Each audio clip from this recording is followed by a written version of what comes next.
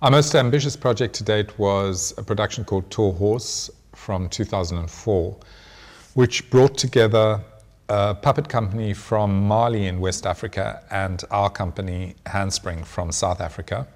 It was a huge cultural meeting, sometimes a clash between our two companies.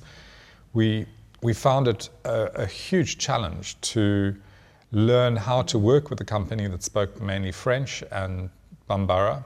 And the play was about a giraffe, which was sent from the Sultan of Egypt to the King of France in early 19th century, and it involved a 5 meter tall puppet of the giraffe, plus many other people and animal puppets. They made half of the puppets, we made half of the puppets, and we didn't really know what was going to happen until they came together, these two groups of 30 puppets each. Yeah.